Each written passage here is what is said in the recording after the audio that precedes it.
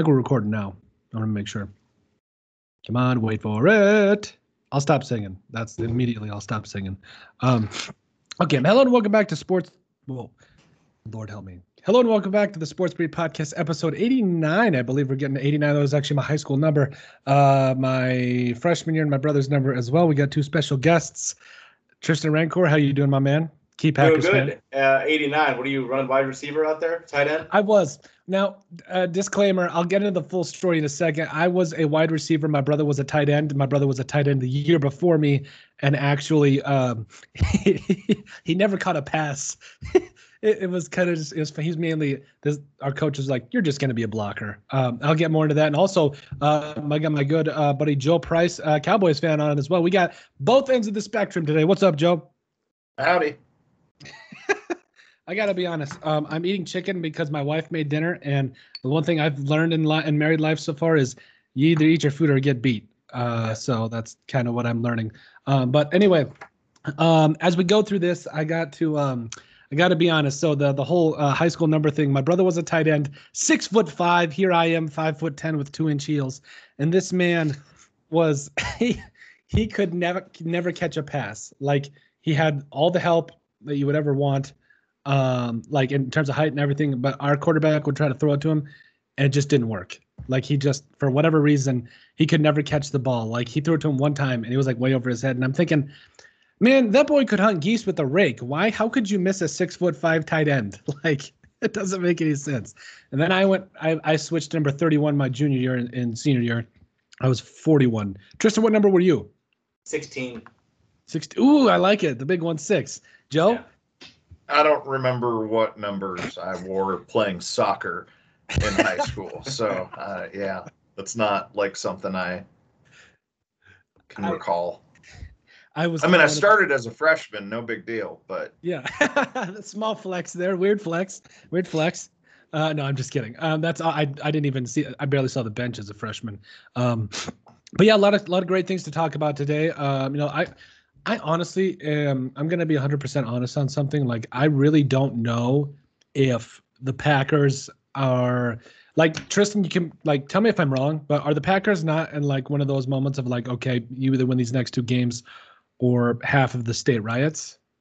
Yeah, I think that's fair to say. I think you either win the Super Bowl or else there's you're going to lose a couple key players in Aaron and Devontae. I think regardless of what happens, one of those two will be gone next year, unfortunately, unless they pull the franchise tag on Devontae Adams, which I really hope they don't do. But yeah, I think after the amount of NFC title games they've been to and the way they've been losing them, if it happens again, I don't see it being a happy ending for Aaron and Green Bay, for sure. Now, also need to kind of touch on, and this is my fault for not bringing this up a little bit earlier. Sorry for eating chicken on air, but I'm starving. Been a long day. Joe, I have never seen, in my 20-some-odd years of watching football or something like that, I have never seen a play call like Kellen Moore made the other day against the Cowboys. Now, we talked about it in the office today. Against the 49ers. Against the 49ers, yep. And I got to be honest, I thought about it for a bit. I said, I think you were right. Joe said that play call against the 49ers, and Tristan, you can chime in here if what do you think as well.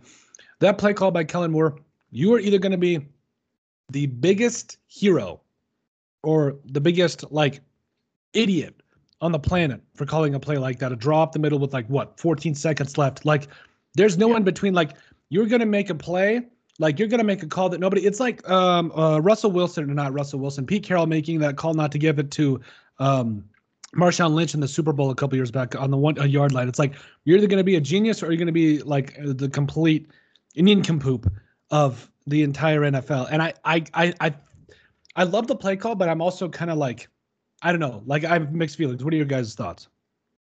We're only talking about it because it happened to be the last play of the game. I mean, there were 9 or 10 other plays in the previous 4 minutes where the game probably should have ended and everyone watching it expected to. Like, so that happened to be the one where the clock ran out and they didn't have any sort of thing in place for when a referee somewhat interferes with the play. I'm not blaming the loss on the referees. I'm just saying in that instance, because I lay the loss squarely at McCarthy's feet. Them being in that situation was the result of a lot of other problems that were upstream of that. And even if, so let's say they had spiked the ball in time with 2 seconds left on the clock, like there hadn't been the seconds lost from having to reset the ball because they didn't hand it to the ref, and that's, again, on Dak Prescott. Best case scenario, they throw a touchdown pass, tie the game up. Zuerlein goes for the extra point and misses, and then they go to overtime because he's got to miss at least one extra point or field goal in every game this season. So I don't know that even if that call had gone successfully that they would have won it. And so the call doesn't bother me that much, especially, I mean, they had 6 guys on the sidelines. They were going to have to go down the middle somehow, or do something really tricky. And I think what they did was the right call in the situation. The fact that it didn't work out is indicative of, other things which we can kind of dive into. But in the moment, it bothered me more than I lay prone on the floor after the game was over for about 10 minutes, just face down, because I couldn't believe that's how it ended especially after the last 2 minutes. But I don't think it was a bad call in the moment, considering how bad they are at situational football overall. It was sort of decent situational football, just the way it was followed up, and we can get into that later. It's interesting when we talk about that play. Like we said, you're either going to be the hero or the zero in that situation. Like, I don't know, Tristan, like, were you able to watch the game? He's wearing a Dallas hat, by the way. Much respect and love. Were you able to watch the game? Yeah, I watched it. Yeah, on that play call, I agree. I think schematically it was the right play call. I think you had to go over the middle, whether it was throwing a crosser and then trying to get a spike. Seeing what they had lined up on defense, they had a guy every 7-10 yards up each sideline. The only thing that could have worked to get them out of bounds is something similar to like one of those ladder sideline level plays, like the Minneapolis Miracle. They had like 4 guys run different levels to the sideline. That was the only thing that probably maybe could have worked. But in my head, I'm thinking, okay, just take off up the middle, spike it with a couple seconds left. And schematically, good play call. Should have worked. If the ball was given to a referee and they were able to spot it, I think they probably get the spike off with 2 seconds or 1 second left. But that's kind of the story of Mike McCarthy's coaching career in Green Bay. That's kind of how it went. The team, they seemed unprepared in a lot of big games. They would always come out flat, and they would always somehow kind of rally in the second half, throw some crap together and almost make a comeback, but then come up short. That's how it was in Green Bay for a long time. I think that's what got him out of there. His lack of preparation and the penalties, the discipline was awful. I don't know how many penalties Dallas had that game, but they had a lot. 14. Yeah, that's a ton. The play call, I thought it was a good play call. I don't think there's really any passing scenario that would have got him out of bounds.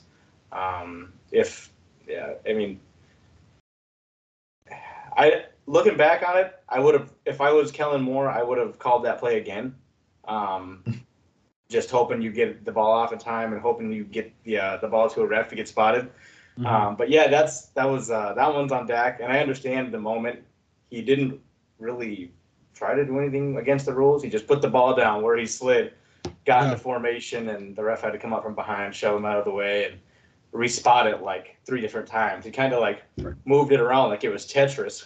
Yeah, I know. And, and the ref came in from very, very far behind. If you've seen that old 22 footage, he's 30 yards back and trying to motor downfield, which I don't hold that against this 50-year-old, dentist or lawyer or whatever he is full time. To not be able to get down there in time. He got fooled by the play just like anyone else did on the field. And so I was mad in the moment, but just having seen that, he should have been closer. He wasn't. The Cowboys offense wasn't ready, though. Schultz and a lot of other guys were out of position. Everybody was out of position on that. They really didn't have enough time. Maybe if they had 18 seconds on the clock, it would have worked, but they should have never been in that position anyway. They should have been up 2 scores, because many of the third down completions that Jimmy G had all day, he got while his O-line was committing holding penalties on Micah Parsons and on I don't think I'm being conspiratorial when I'm saying they didn't call it all game long. Like, you can go to the footage and see it yourself. That's a big word, man. Yeah, like, I hate to blame the refs, because like was pointed out, a lot of this is Mike McCarthy's fault, and is a pattern with him, and has been a pattern through him in both the places where he's been the head coach, and so it doesn't help all the things that he contributes. But there was bad officiating in the game in general, and San Francisco just doesn't feel like that dominant a team, especially in the fourth quarter. We've seen. You talked a little bit about. Go ahead.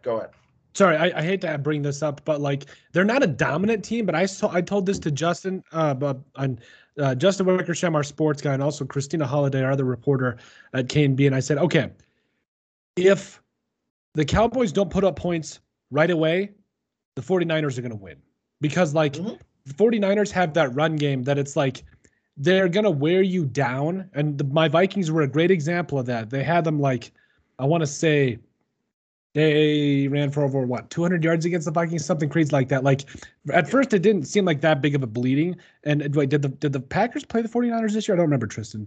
Yeah, they played them in week 3 or 4 when they left Aaron 37 seconds and 1 timeout, and they won. Oh yeah, too much time for Aaron. We talked about that. Yeah. Well, then I think, and when I was looking at against the Vikings, I'm thinking, okay, they're going to run for 200 yards as long as they can hold them to field goals. But like, it started out as field goals, and then it was like, okay, now they're running in touchdowns. This is getting out of hand. So like, that's the thing about the 49ers for me. It's like, they're not the most explosive offense, but they got enough guys in like Brandon Ayuk, Deebo Samuel, obviously, that tight end George Kittle, who we think is the best tight end in football. Some of us do. I do think, like, who among us thinks that? Me and Tristan have been like George Kittle apologists since like.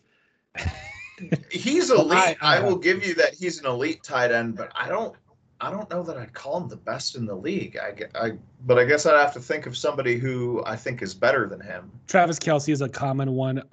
Dalton Schultz is really underrated in my mind. Who's another one that I'm thinking of? Yeah, Schultz is the receiver of the future for the Cowboys. He's Dak's favorite target. I had him on fantasy. I loved it. Yeah, like, nobody picked him up. I was like, this guy had 60 catches last year. How does nobody pick this guy up? Anyway, I'm sorry, I got derailed.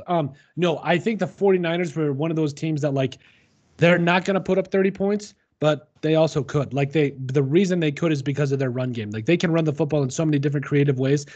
I actually want to go back to that we'll talk about the 49ers in the game more in just a second, but like, I really want to go back to, like, there was a play call earlier by Kellen Moore, and I don't know if you saw this, Tristan, but it reminded me a lot of something you would call, like, on Madden. I don't know why, but like, it was a play call where, like, it was like an out, and then he pitched it back to Wilson, and he got like 17 more yards and a first down. I was like towards the end of the game there, I'm like, this is wild. This is something Tristan would call on Madden. Like, that was genius. And it kind of, like, again, we know that Kellen Moore is probably going to be the hated guy here, but it's play calls like that might get him a second look. I don't know.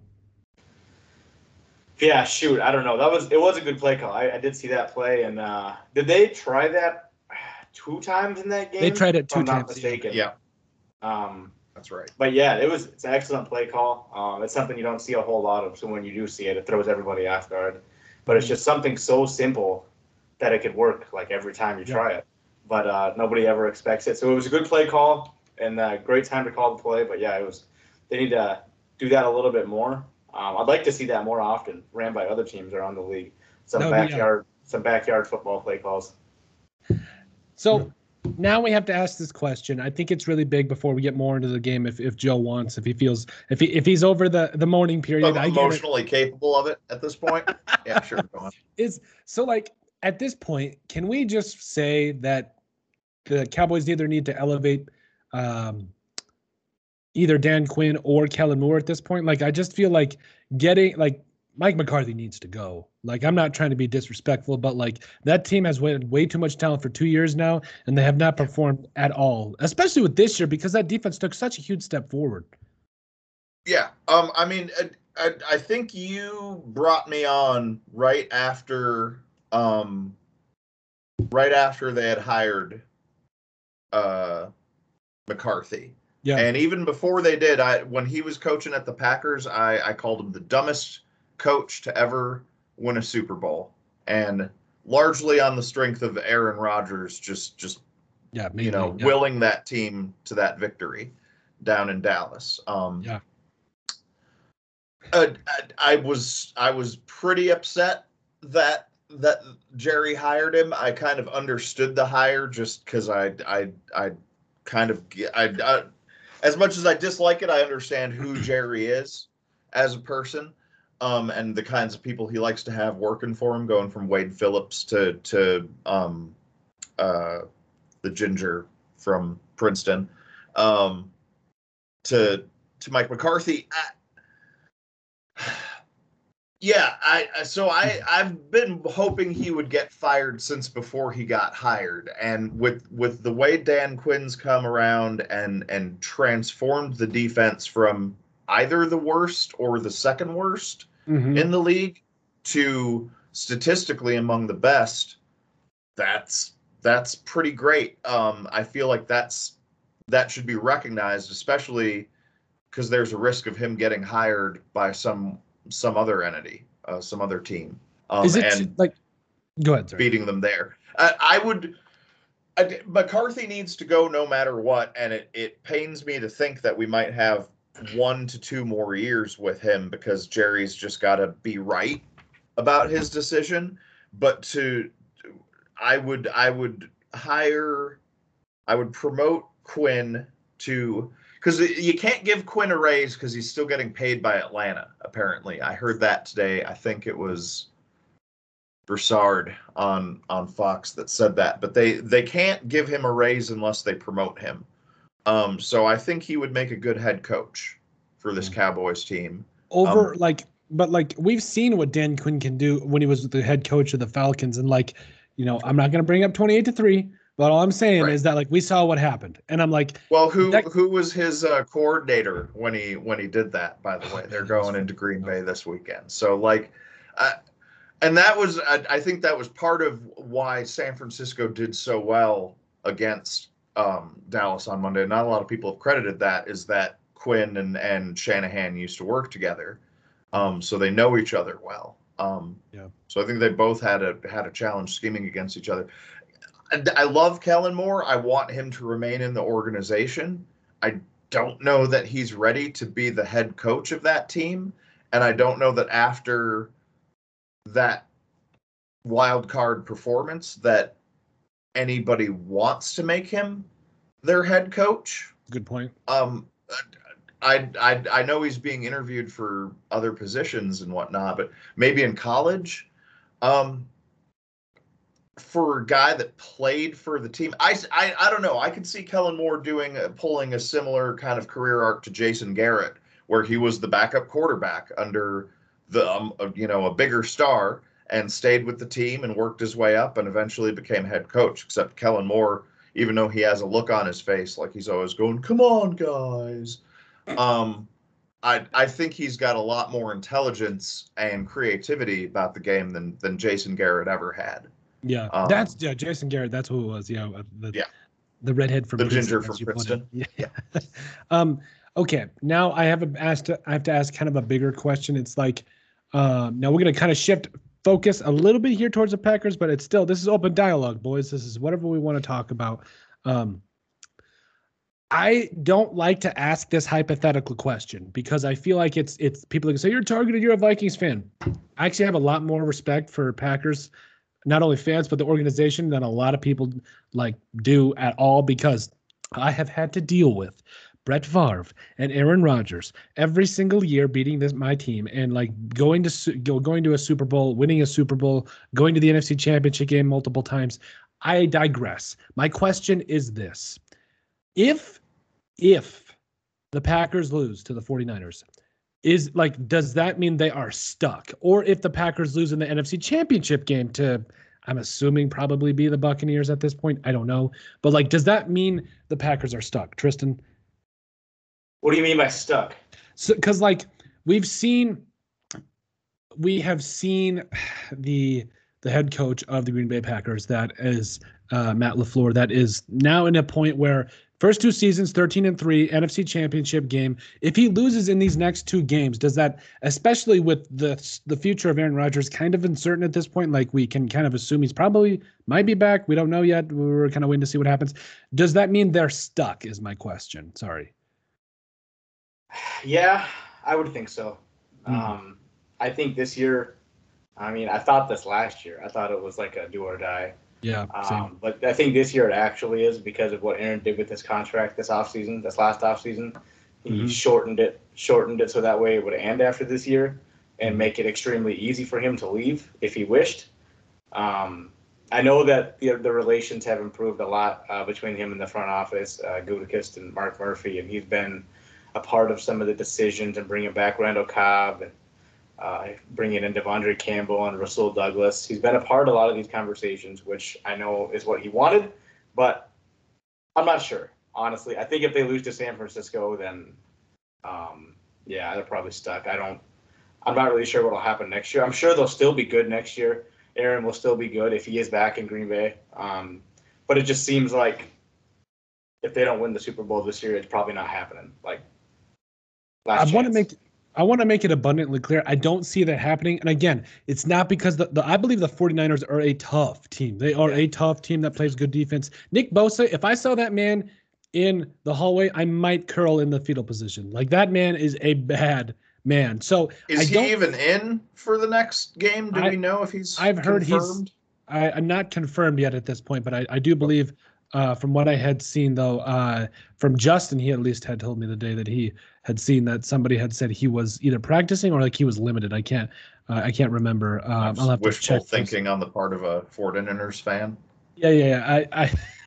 I'm not 100% sure, but like, I guess. Looks like he. Let's see here. Apparently, he didn't practice today, so I don't know. I was just saying in general. I mean, if I see this man injured or not in a hallway, fetal position right away. But anyway, all I got to say is, I think this is an interesting game for me because, like, the 49ers are a team, again, that can run the football. We saw what happened a couple years ago in the NFC Championship game against the Packers, but this Packers team is different. Like, I get a different feeling because you've got Devondre Campbell, who's graded out one of the top linebackers in the league.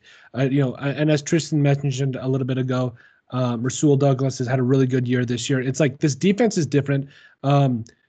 Tristan, what are you looking for in this game? Like, what are you like what's your feeling? I'm looking to see how Green Bay comes out in the first quarter. If they do not come out and score points in the first quarter, they're probably going to lose the game. San Francisco is too good and too well balanced of a team that you can't put it off. Like we saw it with Dallas, you can't. There are some certain teams that you can not score a whole lot in the first half, and in the second half you can score a barrage of points and you can win.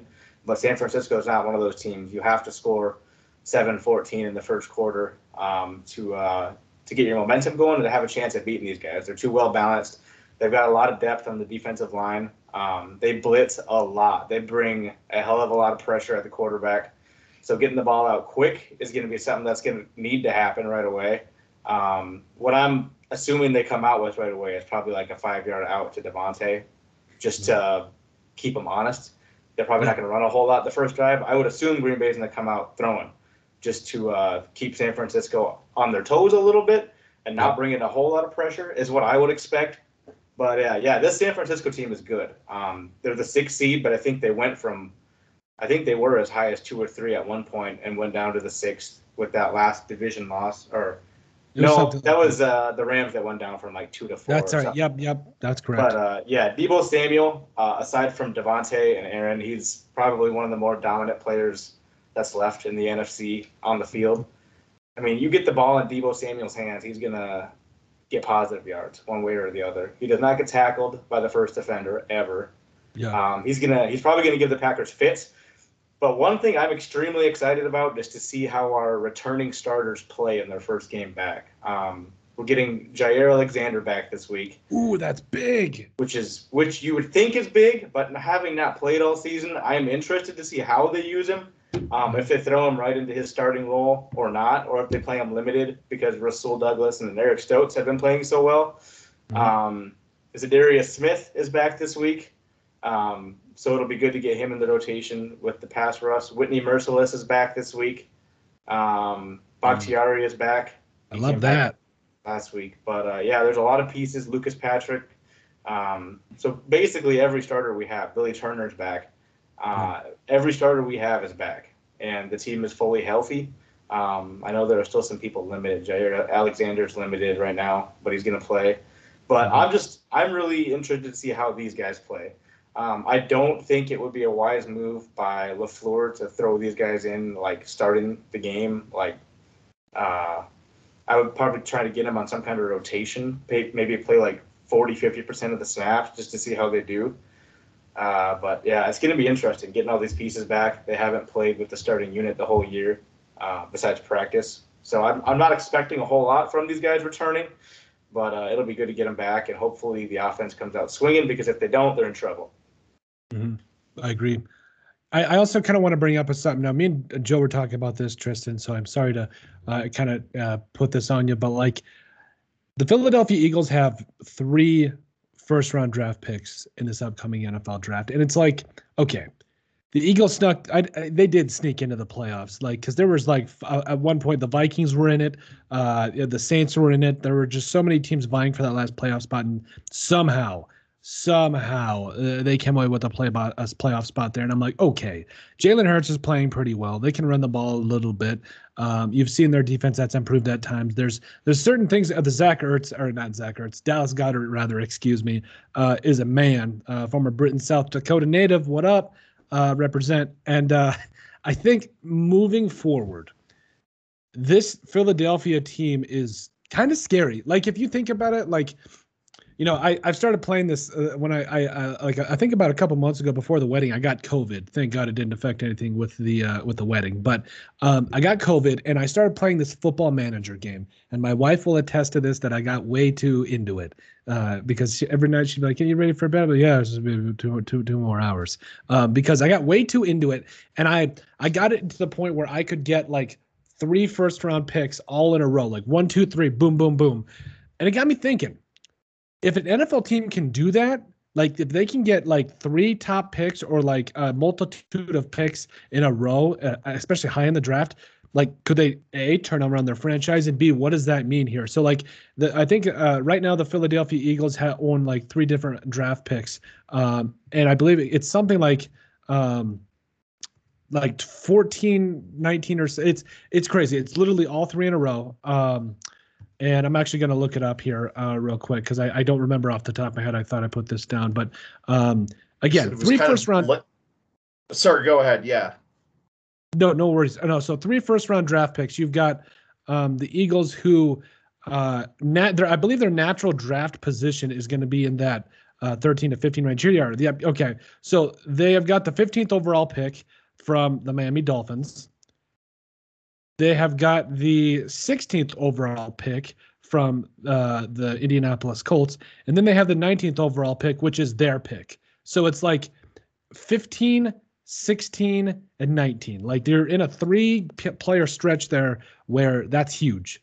What do you guys, when you see that, like, what do you guys think of? I think of, okay, this is 3 immediate positions of need. We are going best player available at every single position. What do you guys think? Go ahead, Joe. Oh, yeah. Well, as a Cowboys fan, all it makes me think of is the urgency to get rid of McCarthy and to put a coach who can utilize the talent that's there. Because I think I've been saying this. I said this last summer. I said this before that at the draft. I think talent-wise, like that roster, the Cowboys roster is one of the best in the league. You just need a coach who's not a dum-dum to be a leader there. And we can't depend on the NFC East to be the basement of the league, to be the AFC South of the current era, basically. Because I think the Eagles were sneaky good this year, and they're going to be really, really dangerous.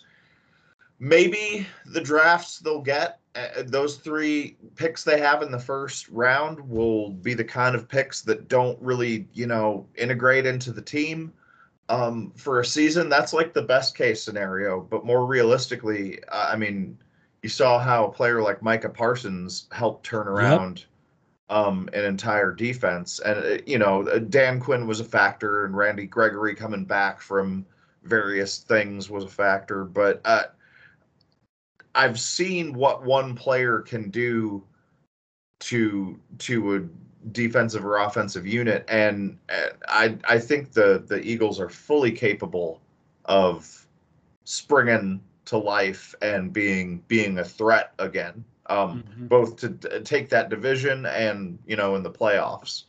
Yeah.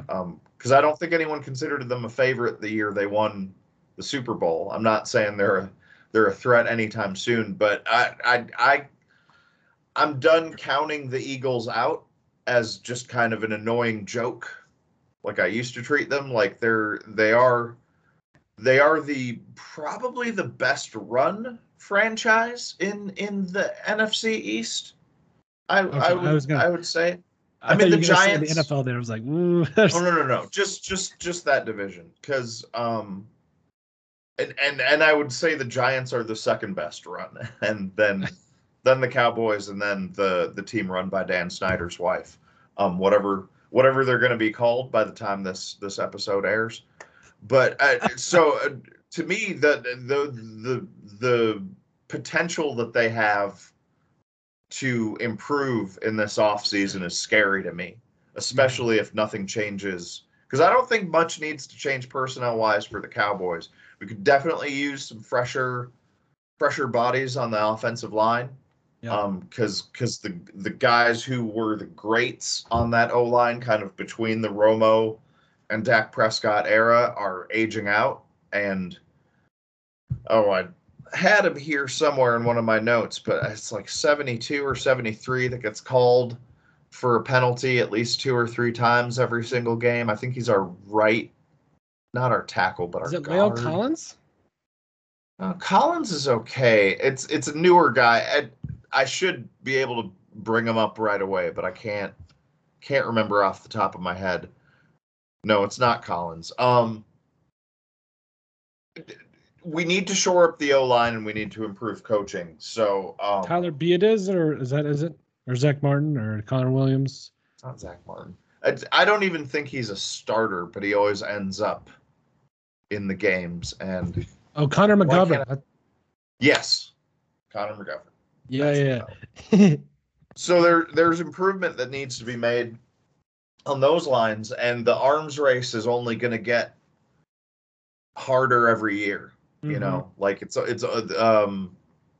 other teams are going to improve, other teams are going to go down, but in that division and in that conference, the Eagles' future is a little scary to me. Yeah. So that's. Yeah, no kidding. And I know as a Packers fan, Tristan, I know that this division doesn't really interfere with us until you play the Cowboys or one of these teams. But when you see a team that has 3 first-round draft picks, what's your reaction? If I'm the Eagles, the way I'd probably play it, my first 2, I would probably go best available, and then that third one, I would probably do biggest need. Yeah. Just to address it in the first round because you can, but. Yeah, like he said, you've seen what a difference one player could make on a team versus just drafting your biggest need. Whether Micah Parsons was their biggest need or not, he's an absolute monster. Just drafting like Green Bay last year, 2 years ago, I wanted them so bad to draft Patrick Queen because they needed that inside linebacker. they need an inside linebacker. But they got Campbell, thank God, this year, and he's been performing extremely well. But yeah, if I'm Philly, I'm going best available, maybe all three, and then addressing my needs after that. Just get three studs, three playmakers right away in the first round, and then address, because a lot of your need positions, they don't need to come in the first round unless it's something like glaring, like quarterback, wide receiver. You can get good O linemen in the second and third round. You can get good almost everything after the first round.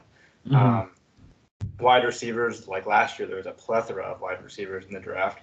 I know this year there's not as many big name stars in a lot of the positions that there were last year, but I'm probably going best three available, at least for the first two picks. But the Eagles, contrary to what you think, I personally don't see them as a scary contender in the future for the NFC East, because I don't think Jalen Hurts can take them anywhere. Wow.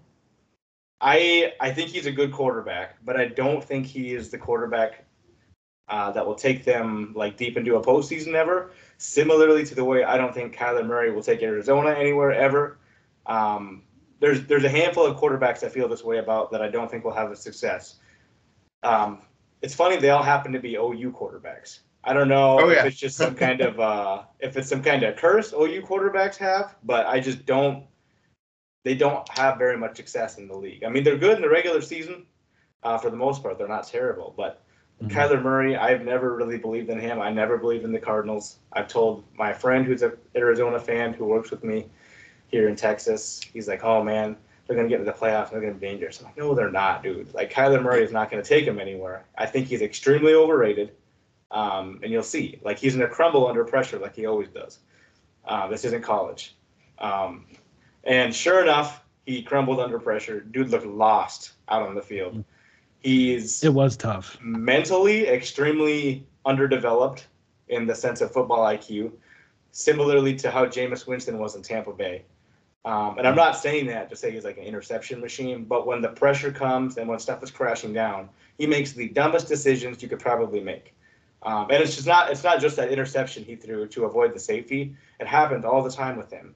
In the regular season, if it was coming down to like a game-winning drive and he was under pressure, he would do some weird like Russell Wilson run back 30 yards scrambling, and he would take a sack rather than throwing it out of bounds or something that makes you go like, what the hell are you doing?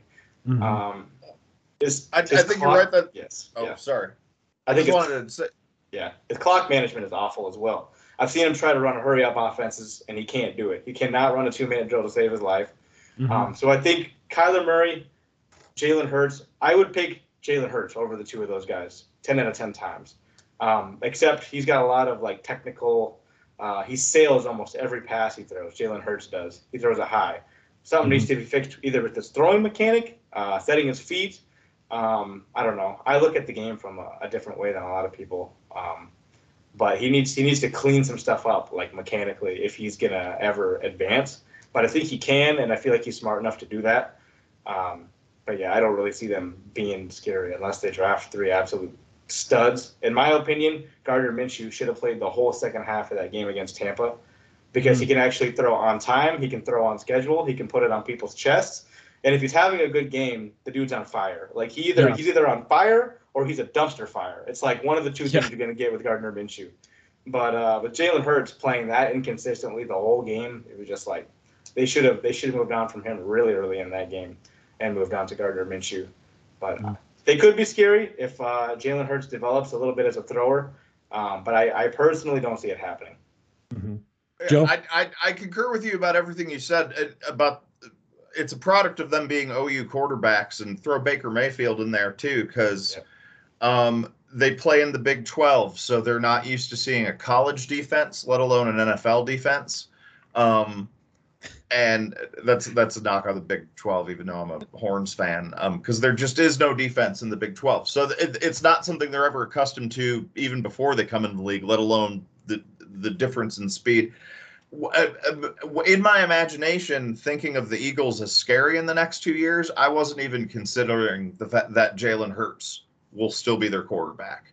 They'll either go with Minshew in training camp or early on in the season, or they'll bring someone else in the offseason. They might make a move, Because he's not a factor in my prognostication about Philly, because I just don't feel like he has.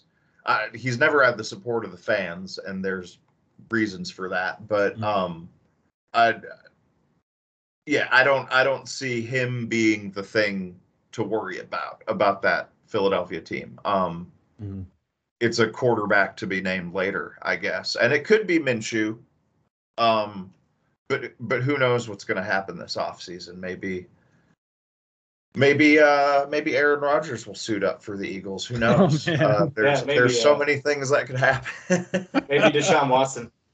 Oh right. Man, like I was listening to a podcast the other day that was talking like if there was no emotional baggage, or if there was no baggage with Deshaun Watson with what's going on with him right now, I mean, I think any team would be giving clearly the Texans wouldn't be benching him, and he wouldn't be playing. But like, I don't think any team would have any problem with giving up their first 5 draft picks for like their first 5 for like their first round picks for the next 5 years is what I'm trying to say, because it's the stand. He is a franchise. He was the only reason the Texans were ever relevant ever. Yeah. Like I don't know. Talent wise, yeah, but his ambiguous legal outcomes will prevent that from happening. Nobody's going to bet the farm on him until they know that he's going to be available for employment.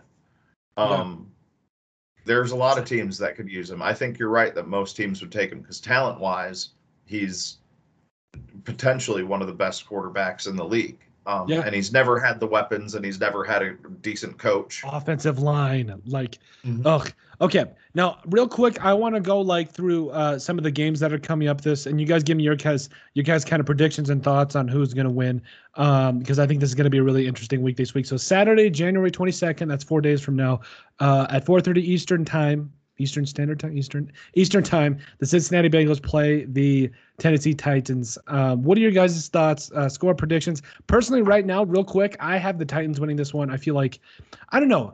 I have said this from the very beginning. The Bengals got a lot better because they drafted Jamar Chase, but can you imagine if they somehow had 2 top 10 draft picks, guy like Penny Sewell, who could play right tackle, or I think he could still play left tackle, but you could kick him into guard too. Like if they were able to address that offensive line, and plus their defense is good, but it's not like amazing. I take the Titans in this one.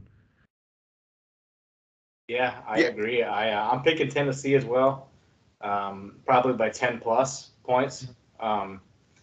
As soon as Derrick Henry went down on Halloween that game and broke his foot, I think a lot of people, including myself, my best friend is a Titans fan. We talk about him every day. He counted him out. I counted them out like up the postseason, like they're done. But to see them stay afloat and somehow get the number 1 seed without Derrick Henry, Ryan Tannehill has proven that he can win games without Derrick Henry, and I didn't really think he could. So he's proven a lot of people wrong, and I think it was like a blessing in disguise to this offense to see what they can do without him. So now adding him back into the mix, I feel like their options have multiplied a lot. Like they can throw. They've got more depth at running back than they probably realized they had.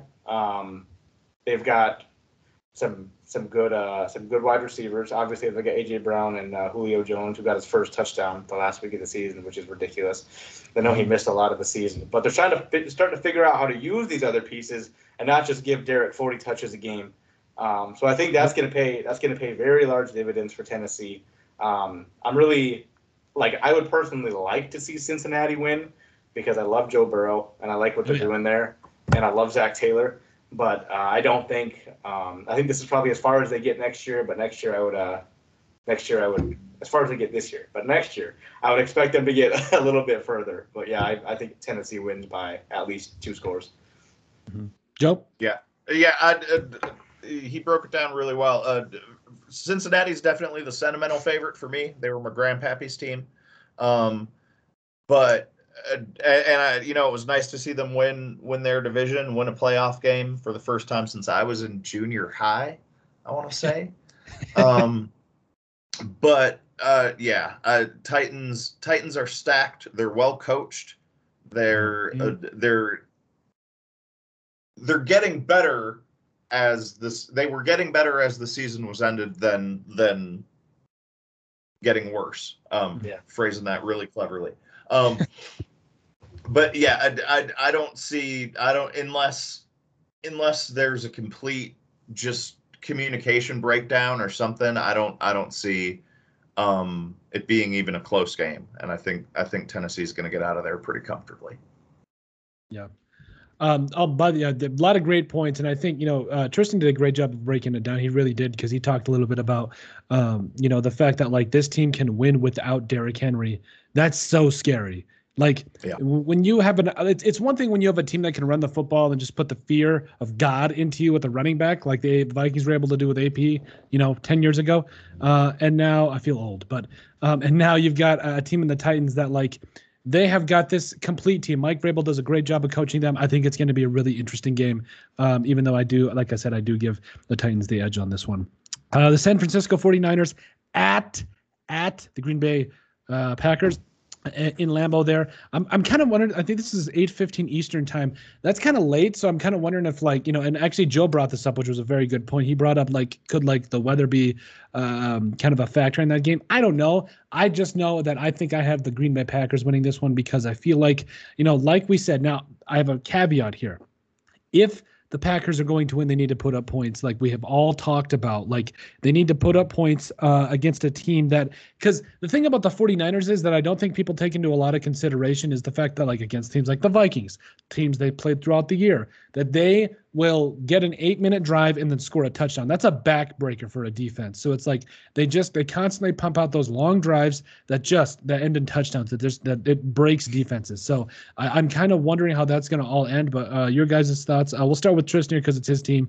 And what are your thoughts about Packers and 49ers? Unbiased opinion: Green Bay should win this game comfortably. I think they will. I think this game will be a lot closer than it should be, in my opinion. Green Bay should go out and win by 14 plus. Analytically, I think they should. But I do think this will be a close game. I think it'll come down to a few possessions in the fourth quarter. It shouldn't, but I think it probably will, because of how good of a defense San Francisco's got there, and their pass rush, and how balanced of a team they are, and how much clock they can eat. Green Bay can do the same, though. They can have 8-minute drives and they can score touchdowns. But a little too often they'll come out with field goals rather than touchdowns. So that's one thing that scares me a little bit, is them settling for field goals a lot. But they should win. The weather, like you said, the factor, the weather should definitely be detrimental to San Francisco, especially Jimmy Garoppolo. Personally, I would be more worried about playing Trey Lance than I am Jimmy Garoppolo, because he's healthy. I know Jimmy and Trey can run. Green Bay has a history of having a hard time with mobile quarterbacks. So if they could somehow work Trey Lance into the game plan, that would be something that I would think would benefit them greatly if they were to win this game. But I know Jimmy's dealing with the thumb, and he's got something going on with the shoulder now. I don't know how serious that is, but he's questionable for Saturday. So I know in the cold it's not going to be any better. So he's gonna have a tough time throwing.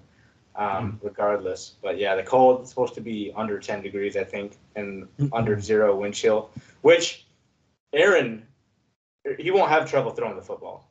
He loves throwing a cold football. He's said sometimes he actually prefers throwing a colder, harder football because of how monstrous his hands are. He said it's a little easier for him to get a grip on the ball, and sometimes it's not slick, it's more dry. I don't know. Personal preference. It's Aaron Rodgers. Yeah, he's had some of his best games in the freezing cold. But so I don't think it'll really affect Green Bay's offense at all. If anything, we're going to see a ton of A.J. Dillon, which is something I'm extremely excited for, because that dude's a bruiser. But I think this game will be a lot closer than it should, probably like a 3 to 10 point game, probably. Joe? Yeah, I kind of have a similar feeling. I'm hoping for as embarrassing a loss to San Francisco as possible, because the enemy of my enemy is my friend. And this week I'm cheering for the Packers, like I did back when they won the Super Bowl against the Steelers, because I hate the Steelers just a little bit more. And it's not just a sentimental favorite. I think Green Bay has the home field advantage. They have the weather advantage. I think maybe in matchups there are some parts or there are some places where San Francisco's the superior team, but based on what I saw under much more optimal conditions and Cowboys Stadium or AT&T Stadium is a pretty optimal place to play, especially for a visiting team that has a lot of fans in the crowd. 49ers fans took over AT&T Stadium and haven't been there. I was there 3 weeks ago for the Arizona game, and there weren't that many Arizona fans there, but when the Cowboys fans are quiet and the Arizona fans were loud, it gets loud. The acoustics in there are weird. So that was pretty optimal conditions for San Francisco, and they barely squeaked by a pretty dysfunctional team. Mm-hmm. So I think they're going to face a much more capable team with Green Bay in less optimal conditions. And I think if Jimmy G plays the whole game, he will make mistakes that will cost the game, which I will celebrate. And I mean, if they put Trey Lance in there, who knows what could happen? But it being a 3 or a 7 point difference at the end of the game with Green Bay at the end it just makes sense, barring something wild happening. But yeah, it just makes the most sense. You know, Joe, you hit on something that's actually big that you deserve a lot of credit for. Nobody really talks about this, but like, you know, Jimmy G, I feel like when he's in games that are in like a bigger magnitude, he does tend to make mistakes. Evidenced by playing the Cowboys this last week, he threw that late game interception that was like, it was a breath of fresh air for the Cowboys. Like that let them back into the game, and it was just like, you know, when you're a veteran quarterback, you don't put your team in a position where you could potentially, unless you're Aaron Rodgers, like he can fit it into just about any window. Same thing with Tom Brady. I mean, there's a very few, a small amount of quarterbacks that are allowed to take those kind of throws, and Jimmy G is not one of them. So I think, you know, you're right. He does tend to have an ability there to, I don't know about give games away, but he has a tendency to like put his team in not a very good position. Now moving on to Sunday, the 23rd at 3 p.m. Eastern time, the Los Angeles Rams play the Tampa Bay Buccaneers. I'm actually very excited for this game because like Matt Stafford, like being in the NFC North for the last, what was 8, 9, 10 years he has been. It's like you want this guy to win a Super Bowl, like, or at least another playoff game. But at the same time, you look at who he's playing. Like Tom Brady is, I mean, I think we can all at least agree, like he's one of the greatest quarterbacks of all time. I know in my mind he's the greatest, but I also feel like this game it's got such a big bottom line. Like it really does. Like when you think about like Matt Stafford, if you are as good as you think, if he can play up to even a microbial, whatever, if he can play even up to a little bit of his talent, I think he can honestly. I think he can win this game and get into the NFC Championship game. I think it's huge.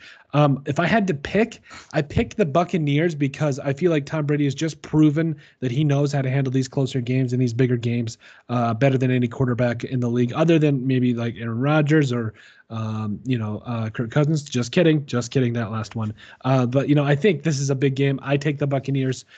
Tristan, who you got? I'm gonna take LA. I'll pick the Rams. Okay. If the same defense shows up against Tampa that showed up against Arizona, especially in the first half, they're gonna do the same thing to Tampa that they did to Arizona, and I wholeheartedly believe it. Regardless of who's at quarterback, regardless of what team it is, if that defense shows up and gets the same pressure or even close to the same pressure they got on Arizona's offense, it's gonna be a long day for Tom. And he is also one of those quarterbacks, despite how good he is, similarly to Jimmy, like you guys said, he will give you at least 2 opportunities per game. With the interceptions or bad passes that could have been intercepted, he'll give you at least 2 or 3. I know he's the GOAT, but he'll do it still. He'll give you at least 1 or 2 that are either interceptions. He throws a lot of picks. I know he's got over double digits this year. But so you're guaranteed, if your defense plays well, you're going to have some turnovers that you need to capitalize on. And as long as the game is going in LA's favor, Matt Stafford will play very well. he plays with the flow really well. So if things aren't going well for Matt Stafford, then he doesn't play very well. He'll throw picks too, but if stuff's going his way, then he tends to play really well, which seems like a kind of like a dumb statement, but it's extremely true for Matt Stafford. Like if your defense is playing poorly and you're giving up a lot of points and he feels the pressure, he's going to throw bad passes, irresponsible passes, and he's going to give the ball away. But I put my money on LA. That Rams defense that showed up last week was absurd. And I would expect them, this game, regardless of who plays in the NFC Championship game, this game has the biggest hype and like the biggest aura around it. I feel like it feels like a Super Bowl to me almost, because I feel like these are two of the best teams, probably the biggest hype, regardless if it's Green Bay, a rematch, or Green Bay and Tampa Bay, or regardless of who it is. This is the biggest game in the playoffs, I think. Yeah, this is a big game. Joe? Yeah, I'm not sure if I agree 100% on the outcome, but I do agree that it's the biggest game. I mean, it's really hard to say because on one hand you have the reigning Super Bowl champions. They bring a lot to the table, but they do have slightly fewer weapons than they had last year. And statistically, they're not doing as well as they were last year at this time.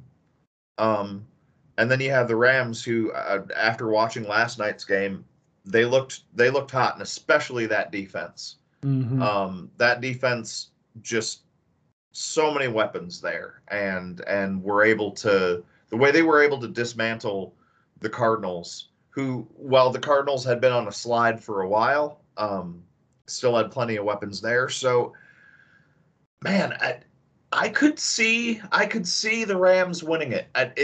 It really, I think it's going to be a tight game. I think it's going to come down to who has the ball last. And I agree with Tristan on it seems like a weird statement, but Matthew Stafford does play better when his defense is better. He's not like a Dak Prescott who can score 3 touchdowns in the fourth quarter to bring his team back to lose, 21-28 or whatever. Yeah. So yeah, there's a lot of things that kind of have to slide into place. The more I've been leaning towards the Rams all day, but it's so hard to count Tom Brady out. As long as he's there, he's a threat. It could be one of those situations where whoever gets the ball last wins that game, unless that defense really messes with him. So I guess I should just flip a coin and pick.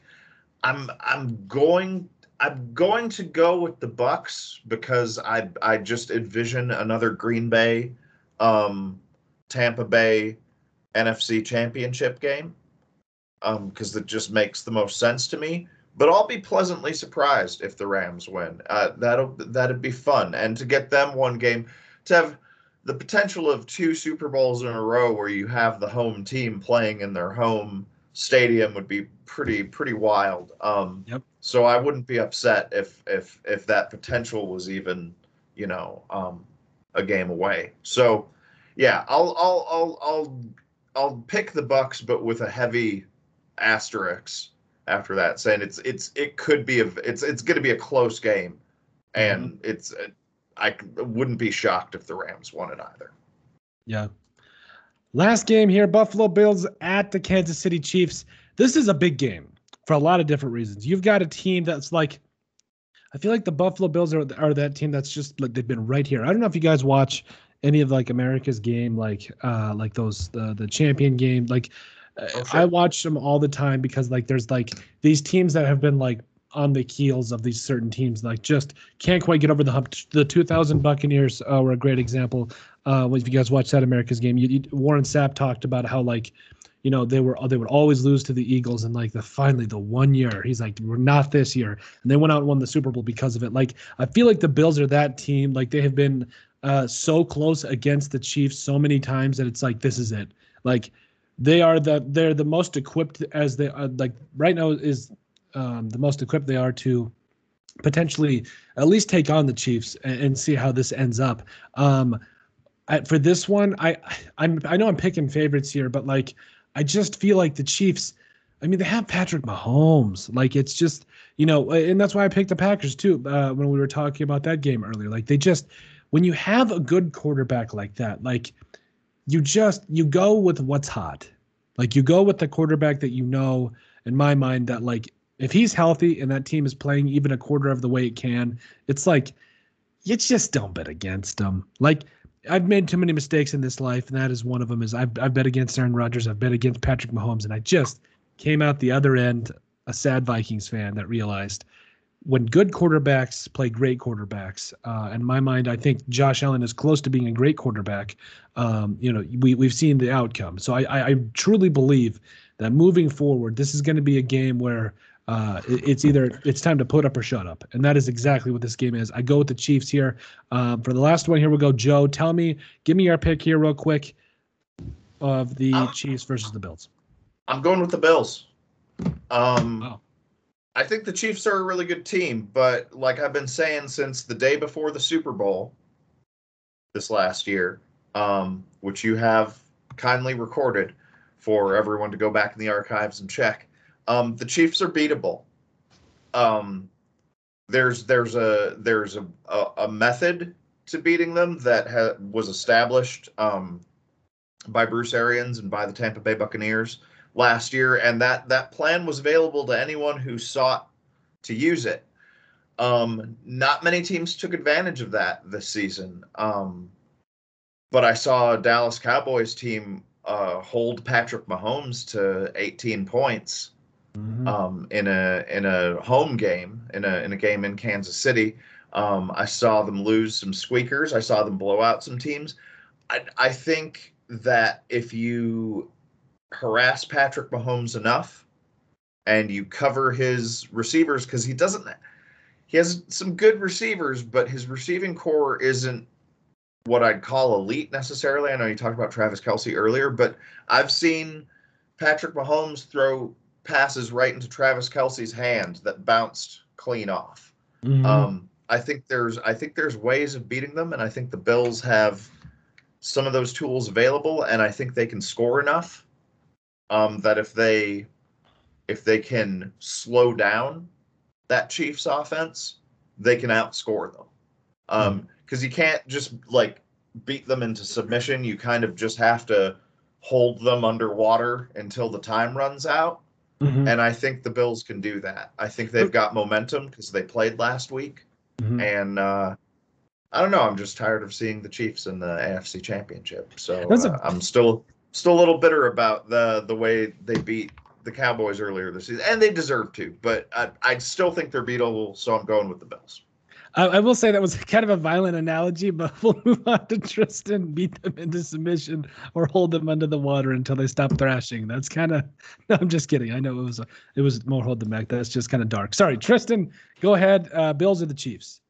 No, I thought that breakdown was excellent, and I agree with it 100%. I'm picking the Bills.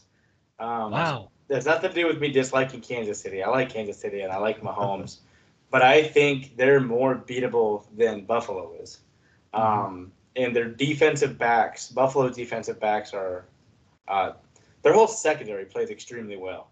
And the way Micah Hyde flies around and that secondary flies around, as long as they utilize that blueprint and play that Chiefs offense a similar way Tampa did, a similar way other teams have done to limit them, then I think it should be fairly easy for Buffalo to beat Kansas City.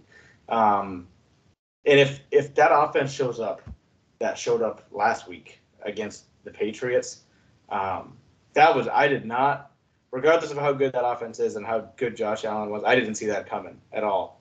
I didn't think they were going to go out and score touchdowns every single possession of the game. And the Patriots defense, it's not like elite, but it's good. I mean, you're coached by Bill Belichick. It's a very good defense. Probably top 15 if I had to guess. I don't know what it is, but it's a good defense, respectable defense. So yeah, they're riding momentum. I agree with your take on you have to you got to put them underwater early.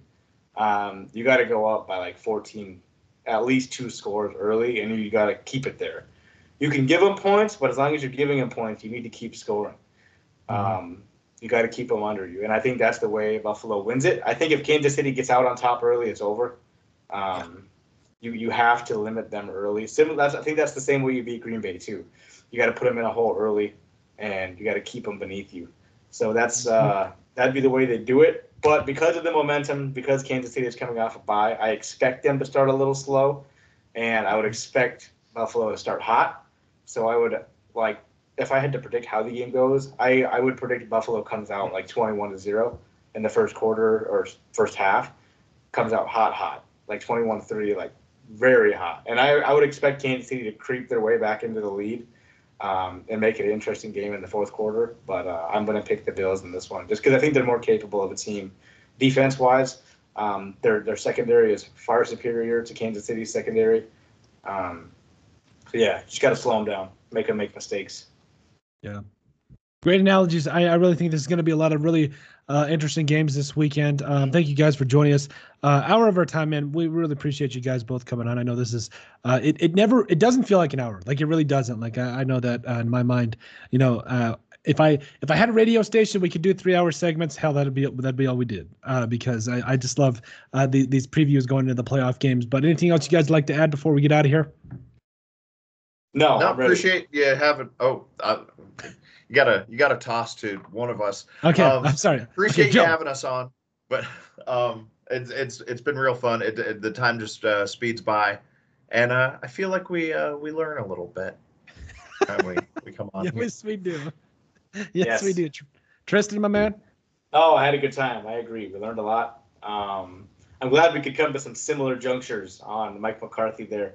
I'm glad you see the same way I see Mike McCarthy, and I saw him for so long before he was fired. I was calling for Zimmer to be fired years ago, and it finally happened. Long overdue, but just good to finally hop back on, and talk some ball. So hopefully we can get another one in the next couple weeks.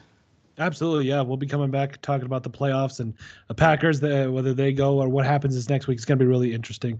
But anywho, that's all we got from all of us at the Sports Brief Podcast. Make sure you guys give us a like and sub on iTunes. Also, please remember, check out our website at thesportsbriefpodcast.com. If you guys have anything else you guys would like to add, please make sure you send us an email at thesportsbp@yahoo.com or put it in the comment section down below. But always from this channel, peace out.